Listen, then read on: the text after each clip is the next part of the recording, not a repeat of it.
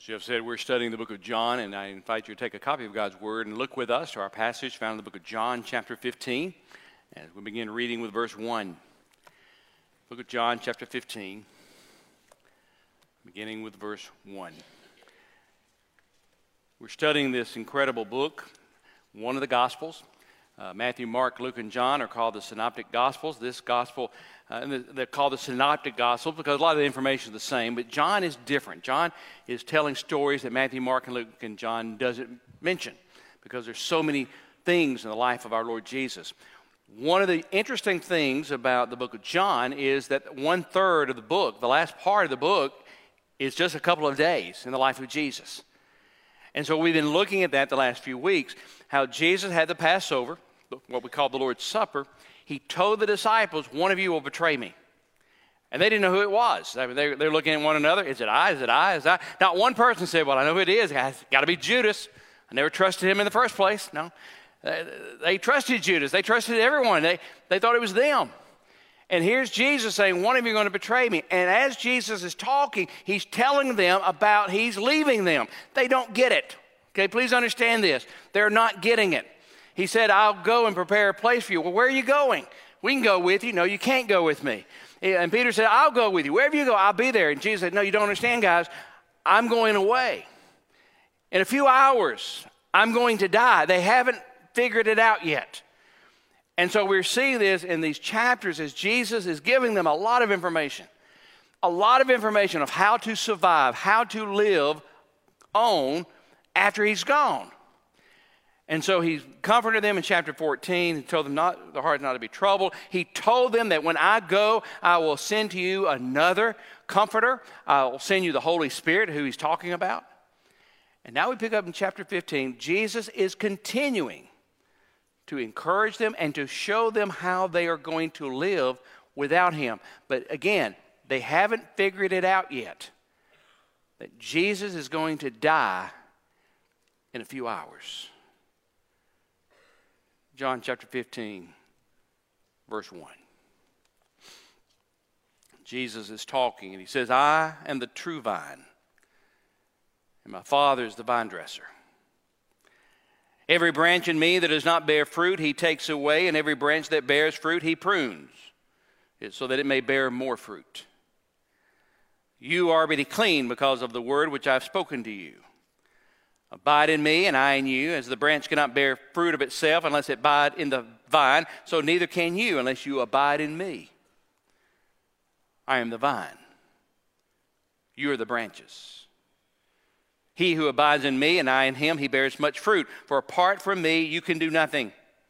And if anyone does not abide in me, he is thrown away as a branch and dries up. And they gather them and cast them into the fire, and they are burned. If you abide in me and my words abide in you, ask whatever you wish, and it will be done for you.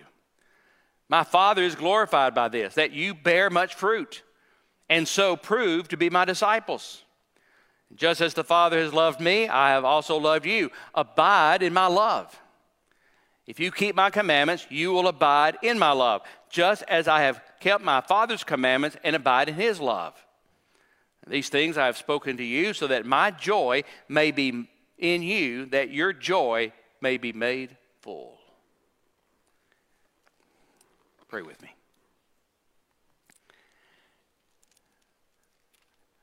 Our Father, what we've just read is so powerful because it's the key to our Christian life. And I pray, Father, that we'll hear it. That, Father, we'll understand it. That, Father, we may abide in you. In Jesus' name we pray. Amen. In Hampton Courts near London, there's a grapevine which is over 200 years old. It is the oldest, largest vine in the world. In fact, it's called the Grapevine. It is believed to have been planted by a man named Lancelot Brown in 1768. He was the gardener. He was the surveyor to George III. And they believed he was the one who planted it. In 1768, he planted it, and today it has one root at least 2 feet long. Some of the branches are 200 feet long. And despite its age, it still produces a lot of grapes. It produces several tons of grapes each year. Even though some of the smaller branches from that, about 200 feet from the main stem, they say that those grapes are still as sweet and delicious as the other grapes. Life flows through that vine, through the branches, to the grapes. That vine brings to them the nourishment and the strength to bear fruit. That is the image our Lord is giving to his disciples. He is trying to explain to them their relationship to him, how they are going to be connected to him. He is telling them, and he's going to tell them over and over, I, Jesus, am the true vine. I am the source of everything. I am the one that will bring you purpose. I am the one that will bring you life. I am the one that will bring you power. I am the true vine. Now, I hope you understand this tonight. This is crucial for us. If you're going to live the Christian life, this is crucial. Because here's what I know. If you try to live the Christian life on your own strength, you're going to fail. You can't do it. It is impossible. So many people, I'll try to love people by my own strength. No, you're not. You can't do it. I'll fight temptation based on my own strength. No, you can't. You can't do it. I'll get my own strength. My vitality will come from me. No, it won't. Jesus said that he is the vine and everything flows through him. And so this passage tonight is going to give us valuable information. And I really wish we could just take a lot of time looking at it word by word, not verse by verse. I wish we could take it by word. Because Jesus begins in verse 1. He says, I am the true vine. Stop. Well, what does he say, first two words? I am.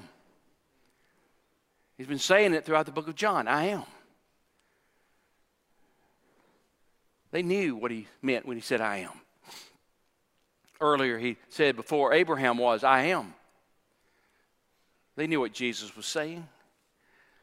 When Moses saw the burning bush, he was talking to God. He said, God, who do I say sent me? And God says, I am.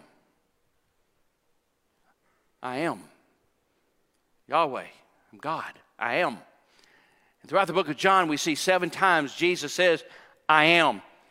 And they knew what he meant because 2 times they picked up stones to kill him because he was equating himself with God the Father. And Jesus loved that phrase, I am, to show his deity. And so he said, I am the bread, I am the light, I am the door, I am the shepherd. This time, I am the true vine. So let's look at this passage and notice the truths from it. The first truth is this: Jesus is the only source of life. Jesus is the only source of life. He says, I am the true vine, and my Father is the vine dresser. Jesus chose a metaphor that his disciples got immediately.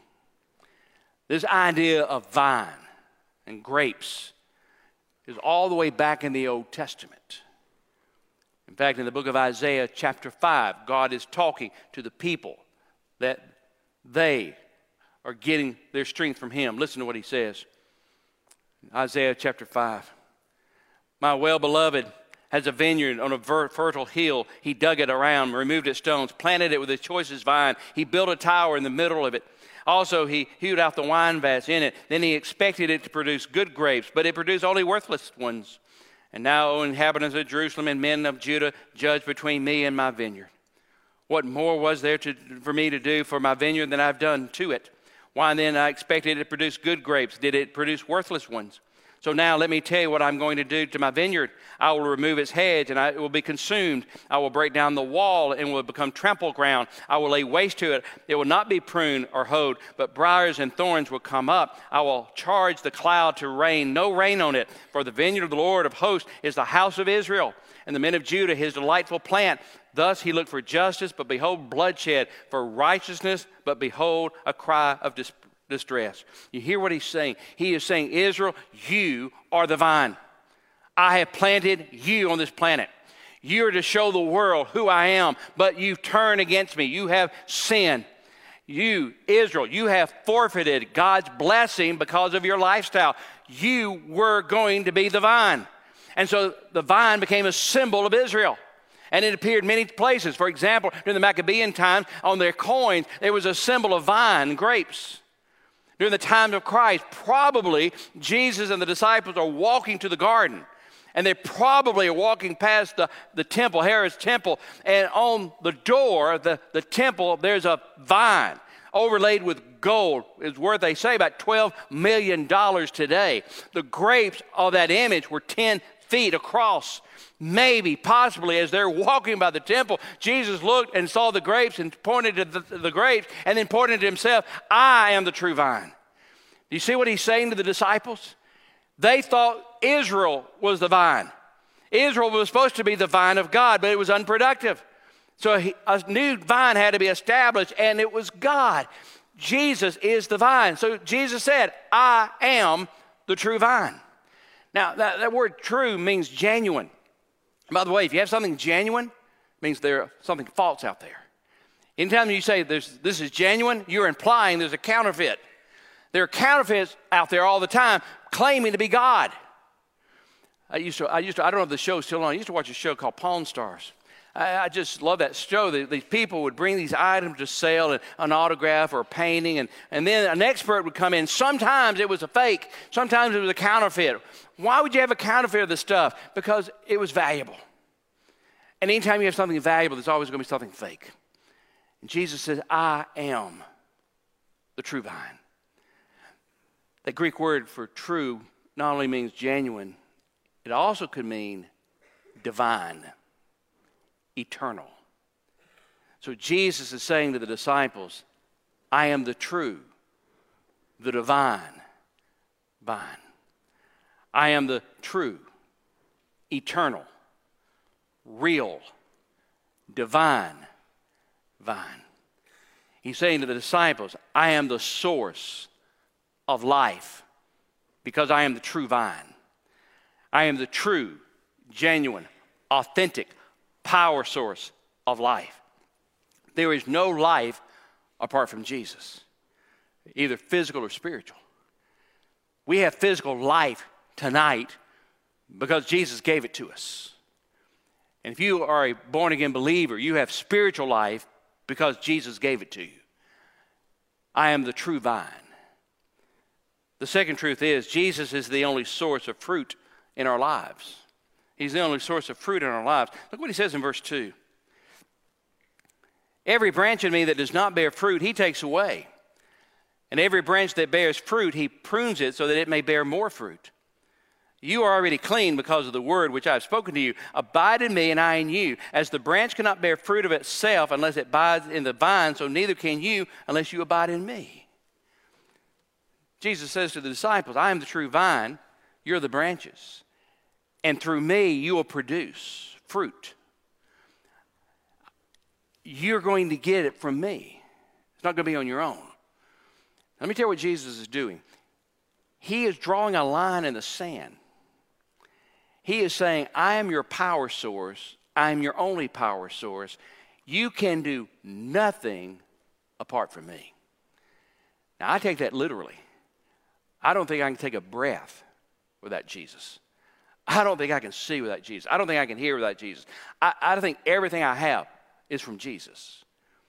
You see, the question is, it's never, what can I do? That's the wrong question. The question is, what can God do through me? The question is never, what can I achieve? The question is, what can God achieve through me? It's never, what should I be working on? The question is, how can I allow God full reign in my life? Our power source is in the vine. That is where we get our strength. You know, there are a lot of people who claim to be Christian, but they claim other sources of power. There are no other sources of power. There are people who claim to be believers, and what they do, they try to manipulate the system to get their way. They bully their way to get their way. They pretend they're something they're not. They do not rely on the power source of God, but Jesus said he is the only power source. So that means they're just pretending. You see, they think if they don't have those items, then they just make it up. But their vine is Jesus Christ, and he is the power source. And he says, from me, you'll bear much fruit. Now, what does he mean, fruit? Well, let me tell you what he doesn't mean. He doesn't mean success. Sometimes people think he's talking about success. I don't think that's fruit. We know many stories of missionaries who will toil for years on the mission field and not have one convert. I don't think they're a failure. I think that we have different definitions of success. I don't think a church, and we're a large church, but I don't think a church should be evaluated by the number of people attending. That's not success. There are human techniques to get a crowd. There are ways you can manipulate a crowd with words or even with music. That's not success. Some people will like to think of success materialistically. That's not what he's talking about. Neither is he talking about sensationalism. Some people think that's what he means. Fruit is sensationalism. It's something emotional. Some emotionally experience. Well, that's not fruit. You can make that up. You can pretend. Some people believe it's simulation. They look at the external and they try to make something. They look at the true fruit of God and they say, well, I'll just make it up. And you've seen people like this. They talk different. Like because you're spiritual, you have a different voice. It's usually lower. God is with me, Come on. We use vocabulary because we don't use worldly words. No. I'm going to a fellowship. It's a party, okay? But we've got to be holy because we're trying to manufacture this. That's not fruit. It's not simulation. So what is it? Well, some say the fruit is being obedient. Being obedient. If you're obedient, you're bearing fruit for God. Some people believe it's reproducing other believers, leading people to Christ. Because we talk about that. If you lead someone to Christ, you're bearing fruit. Your fruit carries within it the seed, which has the ability to reproduce. Some people believe it's the fruit of the Spirit. What Paul talks about in the book of Galatians, love, joy, peace, patience, kindness, goodness, faithfulness, gentleness, and self-control, the fruit of the Spirit. So what does Jesus mean when he says the fruit? Well, he tells us back in Matthew 7:16, he says, by their fruit you will recognize them. Do people pick grapes from thorn bushes or figs from thistles? Likewise, every good tree bears good fruit, but a bad tree bears bad fruit. A good tree cannot bear bad fruit, and a bad tree cannot bear good fruit. Here's what Jesus says. You'll know them by their fruit, so fruit is something you can see. So guess what? Can you see someone in obedience? Yes, you can. Can you see someone in obedience to God? Absolutely. Can you see someone leading someone to Christ? You see the result of them leading someone to Christ? Absolutely. Can you see the fruit of the Spirit in someone's life? Absolutely. So when Jesus is talking about bearing fruit, he's talking about all these things. If you will abide in me, this is what you will have. You will bear the fruit of the Spirit. You will bear the fruit of leading others to Christ. You will bear the fruit of obedience. That's what he's talking about. And so he gives this warning. He begins in verse 2, and then it also says in verse 6, he said, now some branches don't produce any fruit. Verse 2, every branch of me that does not bear fruit, he takes away. And then look at verse 6. If anyone does not abide in me, he is thrown away as a branch and dries up. And they gather them and cast them into the fire. They are burned. Now, he's not talking about losing salvation. Here's what he's talking about. There's two theories. I'll give you the one. The main theory is in that culture, grapes sometimes can appear to be connected to the vine, but they're not connected at all. Looking at them, they look connected. They look like they're part of the plant, but it's just really what happens. The outside skin that is connected with no internal connection, and that doesn't produce fruit. Kind of like Judas. We just went over Judas. Judas hung around Jesus, but he was never connected to Jesus. He looked like a branch, but he wasn't a branch. He bare no fruit. And so in verse 3, Jesus said, you are already clean. Talking about the same words at the Lord's Supper, but Judas is not with them. So he said, look, guys, you are clean, but the one that left, that's the guy. He produced no fruit. And again, we see in verse 6, Jesus saying, if you do not abide in Jesus, in other words, you've never given your life to Jesus, you're not connected to him, you're not saved, and you're not going to bear fruit. He says also in verse 2 to 4, there are some branches that bears some fruit. Now, not all branches are as fruitful as others.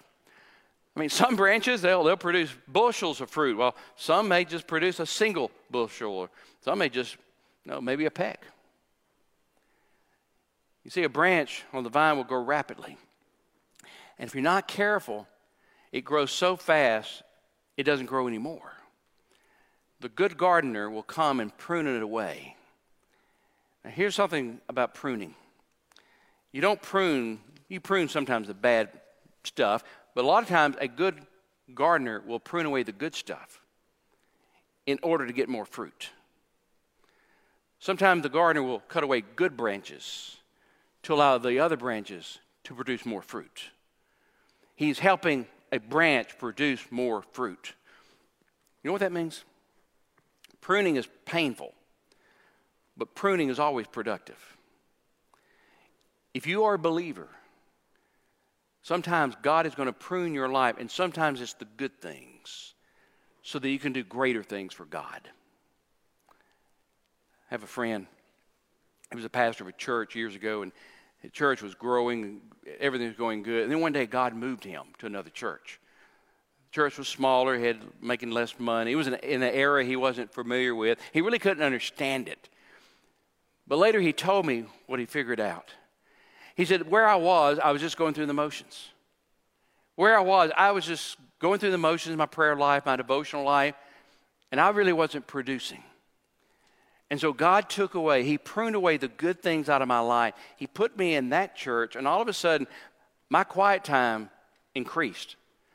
My devotional life increased. All of a sudden, I was praying like I should have been praying. I was no longer comfortable because God pruned me, and all of a sudden, God began to produce fruit in my life. Don't be surprised when sometimes God prunes the good things in order for us to produce more for him. He says in verses 5 and 7 and 8, sometimes the branches produce an abundance of fruit. He said, sometimes you'll produce this abundance. I will produce this fruit in your life. So how? Well, look what he says. Verse 4. Abide in me, and I in you. Okay, he's going to use that word 10 times in this chapter. Abide in me, and I in you. That's how you produce. Grapes on a vine are not on the vine thinking, I got to grow. Okay, I got to grow. I'll just think about growing. No, I'm going to really struggle. I'm going to grow. No. You know what grapes do? Absorb from the vine. They abide. Jesus said, when you abide in me, you'll produce more fruit. The word abide means to be placed, to hold on, to endure. Jesus says, you abide in me, you hold on to me, and I hold on to you, and you will produce. When you spend time with him, when you are listening to him, when you're learning from him, working for him, you are abiding in him. When you do that, Jesus gives you that strength and that power. Third truth. To produce fruit, we need to abide in Jesus. And he's already told us that we need to abide, but now he's going to give us some more lessons. And we're going to quickly look at this. I want you to notice what he says in this passage about abiding. He says in verse 7, look what he says in verse 7. If you abide in me and my words abide in you, ask whatever you wish and it will be done for you. Jesus said, if you want to abide in me, you abide in me in prayer and my word. He said, that's the key. You learn my word and you pray to me.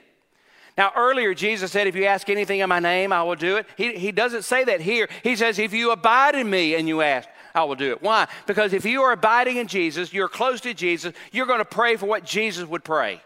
That's what he's saying. So Jesus said, when you abide in me in the word, when you abide in me in prayer life, you will have this spiritual strength and you will produce fruit. Verse 8, look what he says. My Father is glorified by this, that you bear much fruit, so that you prove to be my disciples. Jesus said to abide means to glorify the Father. When you glorify the Father, you are abiding in Jesus, and when you're abiding in Jesus, you will produce more fruit.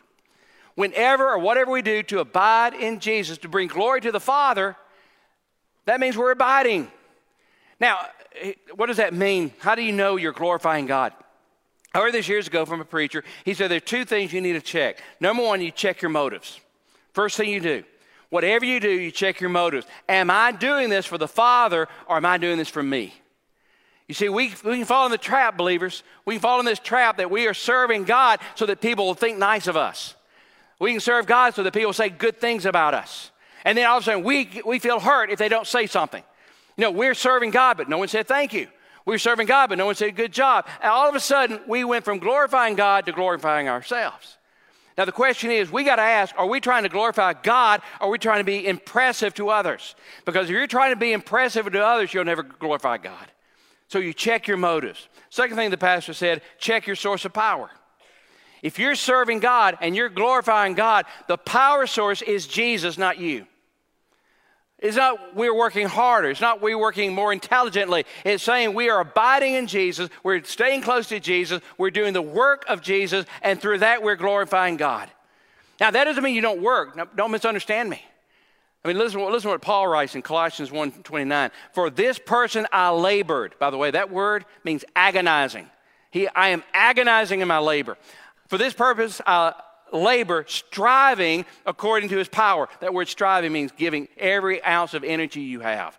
Striving according to his power, which mightily works within me. If you feel burned out, chances are you're serving God in your own power. Here's what Paul is saying. I am laboring, I'm giving everything I have, I'm straining with every fiber of my being in order for God's power to come through. It's not about us, it's about him. If you want to bear fruit for God, you got to glorify the Father. Look at verse 9. Just as the Father has loved me, I've also loved you. Abide in my love. To abide in Christ is to abide in his love. Now, in 2 weeks, we're going to look at more of this as Jesus comes back to this point. But if you're going to bear much fruit, you've got to love as Christ loves. And the only way you can love the way Christ loved is to be connected to Christ. And then verse 10. If you keep my commandments, you will abide in my love, just as I have kept my Father's commandments and abide in his love. You want to abide in Christ? You need to obey his commandments. You see, it's easy to say we love God, but Jesus said if you love God, you'll be obedient. We demonstrate our love to God by being obedient to him.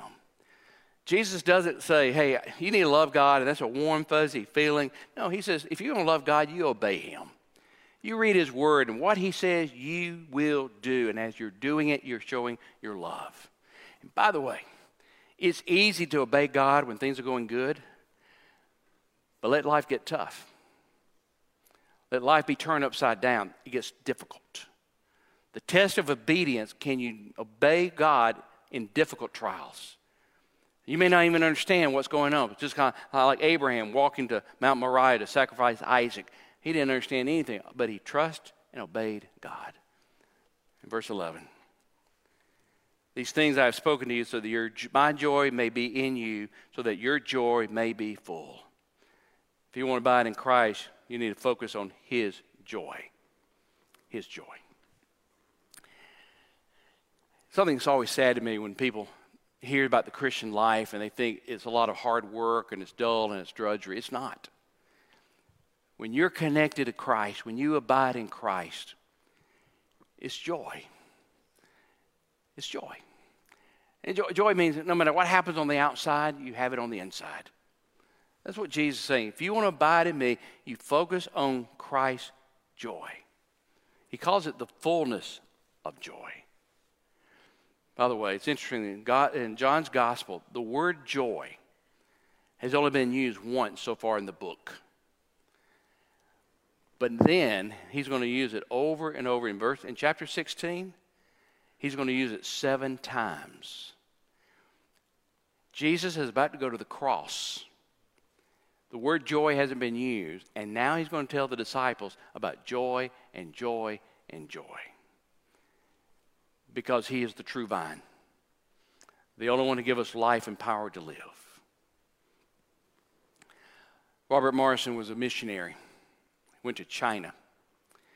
The captain of the ship didn't like him. He didn't like Christians. He was skeptical of all Christian things. And as Morrison was leaving the ship, the captain said, well, I suppose you're thinking you're going to make an impression on China.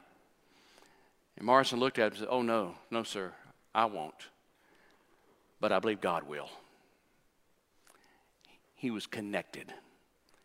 He understood the partnership. David fighting Goliath with a slingshot. Why? Because he was in partnership with God. Elijah telling the nation about the wrath of God, facing the prophets, and he didn't flinch. Why? He was in the partnership with God. Moses leading millions of people out of Egypt, being their leader, guiding them, being their mentor. How could he do it? Because he was in partnership with God. Jesus said, I am the vine, and you're the branches. We're in partnership, and you can change the world for God's glory. Would you stand and bow your heads?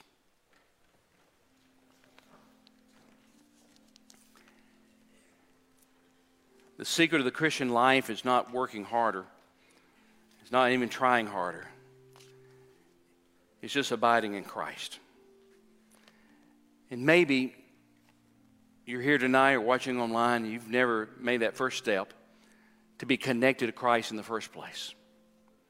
Will you make that decision tonight? By saying, Lord, I admit that I'm a sinner. I cannot save myself. And I believe that Jesus died for my sins 2,000 years ago. He died, was buried, on the third day he arose. And I confess everything to him. I give him everything in my life. I come to him. If you're watching online and you'd like to give your life to Christ, if you would text the word today at 270-398-5005, and a minister will give you a call. But if you're here tonight, you need to make this decision. Listen to what God is saying and follow through. Come to talk to me at the front or one of the ministers to give your life to Christ. Father, speak to us now and help us, Father, as every one of us abide in Christ. In Jesus' name we pray. Amen.